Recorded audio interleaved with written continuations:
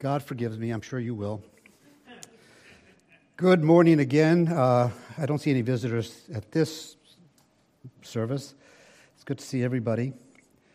My title of my sermon, as you'll note from your insert, that it's Jonah the Fugitive. And my text is the book of Jonah, chapter 1, verses 1 through 17. I've taken the NIV as my translation. And you'll find in the insert itself the text, the title, and of course the sermon outline for your easy reference. Turn with me or focus with me on Psalm 19:14 as I seek God's anointing on these my words. So, dear Lord, this morning let the words of my mouth and the meditation of my heart be acceptable in your sight, O Lord, my strength and my Redeemer. Amen. You know, this morning we're focusing on what may be the single most ridiculed book in the entire Bible. Scholars of the highest degree make fun of the story of Jonah. See, they put the story of Jonah and the fish on the same level as Goldilocks and the three bears. And it is a reason given by more than a few. Why? They don't believe the Bible as a whole. Now, I will agree that if there is a story in the Bible that shows that truth sometimes is stranger than fiction, this story fits that category. When a man catches a fish, that's not really big news. But when a fish catches a man, that is big news. And even though it sounds hard to believe, I believe it. My default position is I believe it because it's in the Bible and I believe the Bible. I have two primary reasons why I believe it, and both of them relate to Jesus Christ. The first reason I believe the story of Jonah is because I believe in the resurrection of Jesus Christ. Think about it. If you have no trouble believing that Jesus was bodily raised from the dead 3 days after he died, then why would you have trouble believing that a man could survive in the belly of a fish for 3 days and be spit out on dry land? The other reason I believe the story is because Jesus believed it. Jesus said in Matthew 12:40-41, he stated, "For as Jonah was in 3 days and 3 nights in the belly of a huge fish, so the Son of Man will be 3 days and 3 nights in the heart of the earth. The men of Nineveh will stand up at the judgment with this generation and condemn it, for they repented at the preaching of Jonah, and now one greater than Jonah is here." See, one of the reasons that people get hung up on Jonah is because they really don't understand what the book is about. The book is not primarily about Jonah, nor is it primarily about the fish. The fish is only mentioned 4 times. Jonah is only mentioned 18 times. The book is really about God. He's mentioned 38 times. And more specifically, the book is about God, His will, and us. See, the reason why Jonah is in the Bible is because he was a fugitive on the run from God and His will. One of my favorite movies is The Fugitive. It's one of those movies that I could see 2 or 3 times a year.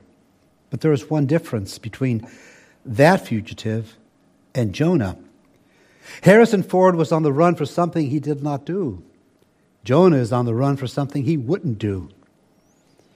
Now, I can remember a time in my life when I was a fugitive. For 5 years, I basically ran from God. It was December 1975. I had just completed law school. God had called me to the ministry, and I knew it.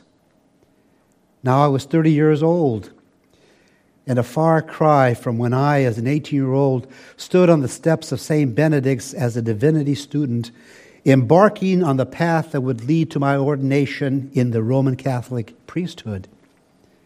And now, after 5 years of college, 4 years in the Air Force, and 3 years of law school, I set out on a godless venture of wine, women, and song with money and drugs in between. Now, there are people in this room who are on the run, spiritually, emotionally, or financially. You are a fugitive on the run from God. We always run for the same reason, because there are basically only 2 reasons why we run from God. We're either afraid or we are arrogant.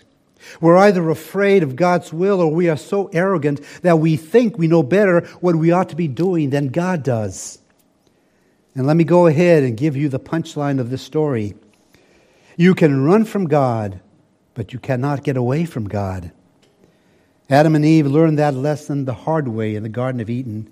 Jonah is about to learn that lesson the hard way on a ship. What we are going to learn is a lesson that I want to burn into your hearts this morning. If you are thinking about running or you are running, the lesson is this: obedience always brings blessings. Disobedience always brings burdens. How do we become fugitives? What causes us to run from God? What causes us to go east when God wants us to go west? It's the same process for everyone, and you're going to find it here in the book of Jonah. And there are 4 steps to becoming a fugitive. First, understand that God demands. Jonah chapter 1, verses 1 and 2 states, "The word of the Lord came to Jonah, son of Amittai. Go to the great city of Nineveh and preach against it, because its wickedness has come up before me." So the story starts out simple enough. God's word comes to Jonah. God's word simply is God's will, because God's word is God's will, and that is what the Bible is all about. From the first chapter of Genesis to the last chapter of the Revelation, God is telling us what His will is for each of us. You will notice that God's word comes in the form of a command, because God's will is always both a command and a demand. I want you to try something. Go throughout the entire Bible and see if you can ever find God asking anybody to do anything. He never does. God never makes a request. God never offers a suggestion. Every time God speaks, He is commanding or demanding. If you remember your English grammar, early on in school we learned that verbs have 3 moods. A mood is simply the manner in which a verb expresses an action or a state of being. We learned that there are 3 moods in English. There is the indicative mood, the subjunctive mood, and the imperative mood. The indicative mood makes a statement. For example, John gave me a birthday present. That's the indicative mood. The subjunctive mood expresses a wish or a doubt and is usually expressed with the word if. If I were you, I would always give me a birthday gift. That's in the subjunctive mood. The imperative mood is used to express a command or a demand. It is found only in the present tense. You will remember my birthday and give me a gift. That is the imperative mood. Now, God is neither in a good mood or a bad mood. He is just always in the imperative mood. God's word is God's will, and God's will is both a command and a demand. God does not give us options. For example, God doesn't say, do not marry unbelievers. Or that's what He does say. I think I misstated it. God does say, do not marry unbelievers. He doesn't say, but if you're going to marry one, at least marry a nice one. Or if you're going to marry one, at least marry one that will go to church occasionally. No, He says, don't marry an unbeliever. And the truth is, we all live under God's word. God has a will for every one of us. And one of the reasons why we sometimes refuse or resist His will is because, frankly, it's not always easy. Look at what God told Jonah to do. Jonah 1, verse 2. Go to the great city of Nineveh and preach against it, because its wickedness has come up before me. Nineveh was the capital of Assyria. The Assyrians were the mortal enemies of Israel. What God was asking Jonah to do would be like asking a Jew back in 1942 to go to Germany and to tell Hitler that God loved him and had a wonderful plan for his life. You know, there are times that God asks us to do things that we don't want to do. In this case, God was asking Jonah to go to the rebellious pagan nation and preach to them and get them saved and forgiven. Tell them that if they would repent, they could receive the mercy of God. Jonah doesn't want his enemies to get that. And just like many times, many of us in this room, we don't want to tell our terrible neighbors or our backstabbing working associates that they need a relationship of love with Jesus. You see, in various ways, we run from God and stay silent. Nevertheless, at this point, there is no harm and no foul. Second, in I'd like to consider that we decide. Fox News famously says, "We report, you decide." God says, "I demand, you decide."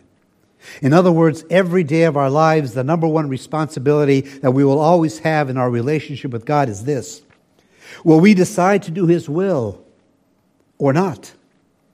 God demands, but He does not force us to obey His demands. Frankly, I think we would all be better off if He did. But God loves us so much that He gives us the freedom to make our own choices, to make our own decisions. When you decide to say yes, then you and God are on great terms. You may face difficulties on the outside, but you will have great peace on the inside. The trouble starts when you decide to say no. But the next three words in our text says it all. Verse 3, but Jonah ran. It is one thing to resist God's will. It's another thing to refuse it. For 5 years, I resisted His will. But I never really got to the point where I challenged God and said, "Do whatever you want. I'm not doing it." It was just a stage in my life when I was saying, if I can possibly do anything else, I want to do that. But Jonah went further. Verse 3 states, but Jonah ran away from the Lord and headed for Tarshish. Let's give Jonah a D for determination. He was determined not just to run from God, but to get as far away from God as he could. Nineveh was 500 miles northeast of Jonah, and Tarshish was 2,500 miles southwest of Jonah. This is important. There are only two major cities mentioned in the book of Jonah, Nineveh and Tarshish. Nineveh represents God's will, and Tarshish represents your will. Nineveh represents what God wants you to do, and Tarshish represents what you want to do. Every day of your life, you visit one of those two cities. And I want to warn you of something. Every time you choose Tarshish over Nineveh, it's going to cost you. Listen to the rest of verse 3. And he went down to Joppa, where he found a ship bound for that port. After paying the fare, he went aboard and sailed for Tarshish to flee from the Lord. Don't miss that little phrase, after paying the fare. Jonah thought he had solved all of his problems just by buying a ticket on a boat. It was just the beginning of what it was going to cost him, because he was about to learn the hard way that the most expensive thing you can do is buy a ticket to get away from God. If you're thinking about running from God and you're thinking about going south when God says to go north, you're going to be amazed at how often you will find a ship or how easily you'll find a way to escape. Do you know why? The devil will open doors when you want to say no, just like God will open doors when He wants you to say yes. As you're going to see, for a while you think you are actually getting away with it. You really believe you've become the first person in history to successfully run away from God. Well, Jonah teaches us that when you are in the valley of decision, you will walk right into the pit of disaster if you say no to God instead of yes to God. When you make the wrong decision and you take the wrong path, you will hit the dead end of disaster every time. Just remember the prodigal son. He thought when he walked out of that house with all that money stuffed in his pockets, he was heading out to a life in the fast lane, and life was going to be one big party. But when the party was over, he walked right into the pig pen. Oh yes, the devil will provide the ship. But as you're going to see, God provides the storm. Now we see the third step to becoming a fugitive, and that is, third, we disobey. I want you to go back to verse 3 for just a moment and look at two phrases. Here's the first one. But Jonah ran away from the Lord. The second one is, he went aboard to flee from the Lord. It's clear that Jonah was not interested in going on a sightseeing trip to Tarshish. He wasn't interested in going on an ocean cruise. He only had one goal in mind. He wanted to run away from God. He wanted to flee from God, and not just the presence of God, but the purpose of God. Understand, God is patient with us, and as long as we are in the valley of decision, God understands why we would be afraid to do His will. God even takes mercy on us when we are so arrogant that we think we know better for us than He does. And the problem comes when either the fear or the pride leads to disobedience, and that is when the trouble starts. I want you to remember this about disobedience. Whenever you decide in any area of your life, big or small, to run from God, whenever you decide to go east when God says west, you are about to take a trip that is always longer, costlier, and harder. I have preached before that disobedience will take you farther than you want to go, keep you longer than you want to stay, and cost you more than you want to pay. In those years that I ran from God, He never let me go. I spent a lot of wasted time looking down dead-end streets, spending nights tossing and turning when I could have slept in perfect peace in the will of God. So now I want you to notice the fourth step in the life of a fugitive. Because even though it is a hard step, it illustrates how much God loves us even when we're on the run. So 4, consider that God disciplines. Verses 4 and 5. Then the Lord sent a great wind on the sea, and such a violent storm arose that the ship threatened to break up. All the sailors were afraid, and each cried out to his own God, and they threw the cargo into the sea to lighten the ship. You have to feel sorry for these sailors. They didn't ask for this. They weren't the problem. Remember, this was a cargo ship. These sailors were delivering the cargo to Tarshish, and that's how they made their money to feed their families. And there's a great lesson here for us. Runners always hurt those who are close to them or around them. Family and friends will be hurt by the shrapnel of your life when you are running from God. And these sailors have tried everything else to save the ship, and all hands are on deck except one, and they notice Jonah is missing. And so the story continues. Verses 5 and 6 states, But Jonah had gone below deck, where he lay down and fell into a deep sleep. The captain went to him and said, How can you sleep? Get up and call on your God. Maybe He will take notice on us and we will not perish. No. Jonah and God are not exactly on speaking terms right now.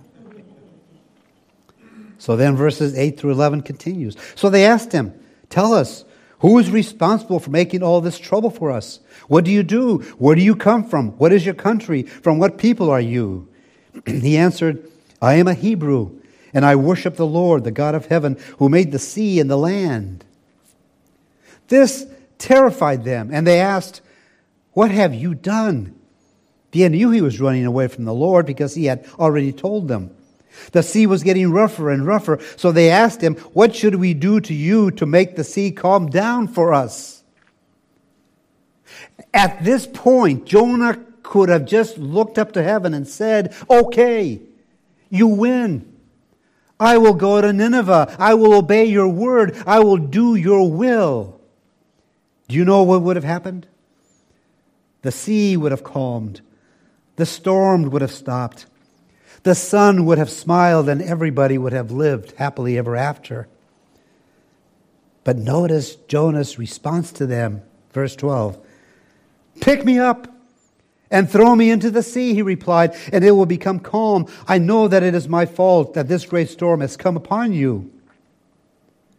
This is amazing. This is where some of you are right now. He was so stubborn and so determined to disobey that he basically said, I would rather die than to do your will. Verse 15 tells us that Jonah was cast overboard and the raging sea grew calm. But then verses 16 and 17 continue. Because the men realized that they had tossed him overboard. At this, the men greatly feared the Lord, and they offered a sacrifice to the Lord and made vows to him. But the Lord provided a great fish to swallow Jonah, and Jonah was inside the fish 3 days and 3 nights. You know, in chapter 2, Jonah found the same thing in the fish that he found in the boat. That is, that God had been waiting for him the entire time. Chapter 2, verse 1 states, from inside the fish, Jonah prayed to the Lord his God. Jonah finally surrendered. And then chapter 2, verse 10 states, and the Lord commanded the fish, and it vomited Jonah unto dry land. The way to Nineveh was by dry land. You know, when you run from God, He doesn't chase you. He waits for you. He does everything He can to entice you back to Him. So are you headed in the wrong direction? Have you gotten on the wrong ship? Is there any area in your life where you're saying no to God when you ought to be saying yes? If you are, there is a loving God waiting on you. And He wants to bring you full circle back to Himself. That's why Jesus came 2,000 years ago, to let every fugitive know that there is a way home and He is the way to get there. Amen? Service is over, but not our worship. You know, we worship 24/7. I commission you to worship the Father, the Son, and the Holy Spirit. For there's only one true God. Amen?